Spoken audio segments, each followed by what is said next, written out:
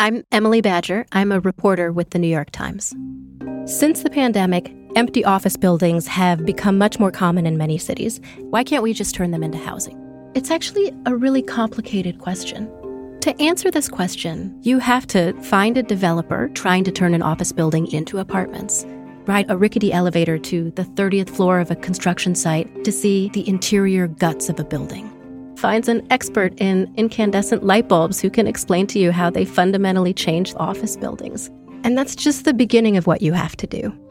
When you subscribe to the New York Times, you are sending reporters like me out into the world to ask questions of dozens of different experts, to go and visit places most people don't get to go, to try to come back with answers, and then turn all of that into something that anyone can understand.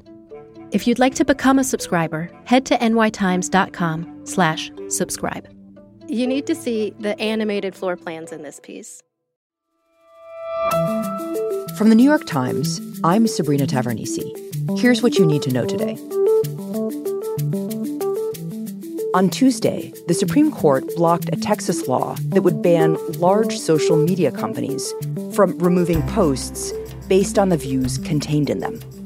The case is moving through the lower courts, and the 5-4 vote suspends the Texas law while it is being litigated. Supporters of the law say it was an attempt to combat what they called Silicon Valley's censorship of conservative views.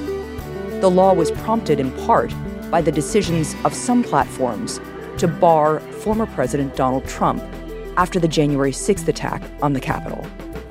The case may well eventually end up at the Supreme Court.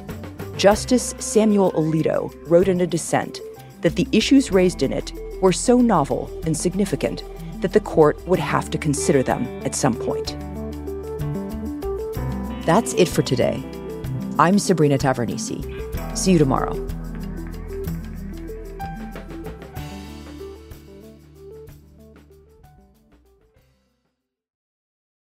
This podcast is supported by the Freedom From Religion Foundation. I'm Ron Reagan, an unabashed atheist, and I'm alarmed by the intrusions of religion into our secular government. That's why I'm asking you to join the Freedom From Religion Foundation, the nation's largest and most effective organization of atheists and agnostics, working to keep state and church separate. Phone 1-800-335-4021, 1-800-335-4021, or visit the Freedom From Religion Foundation at ffrf.org. Ron Reagan, lifelong atheist, not afraid of burning in hell.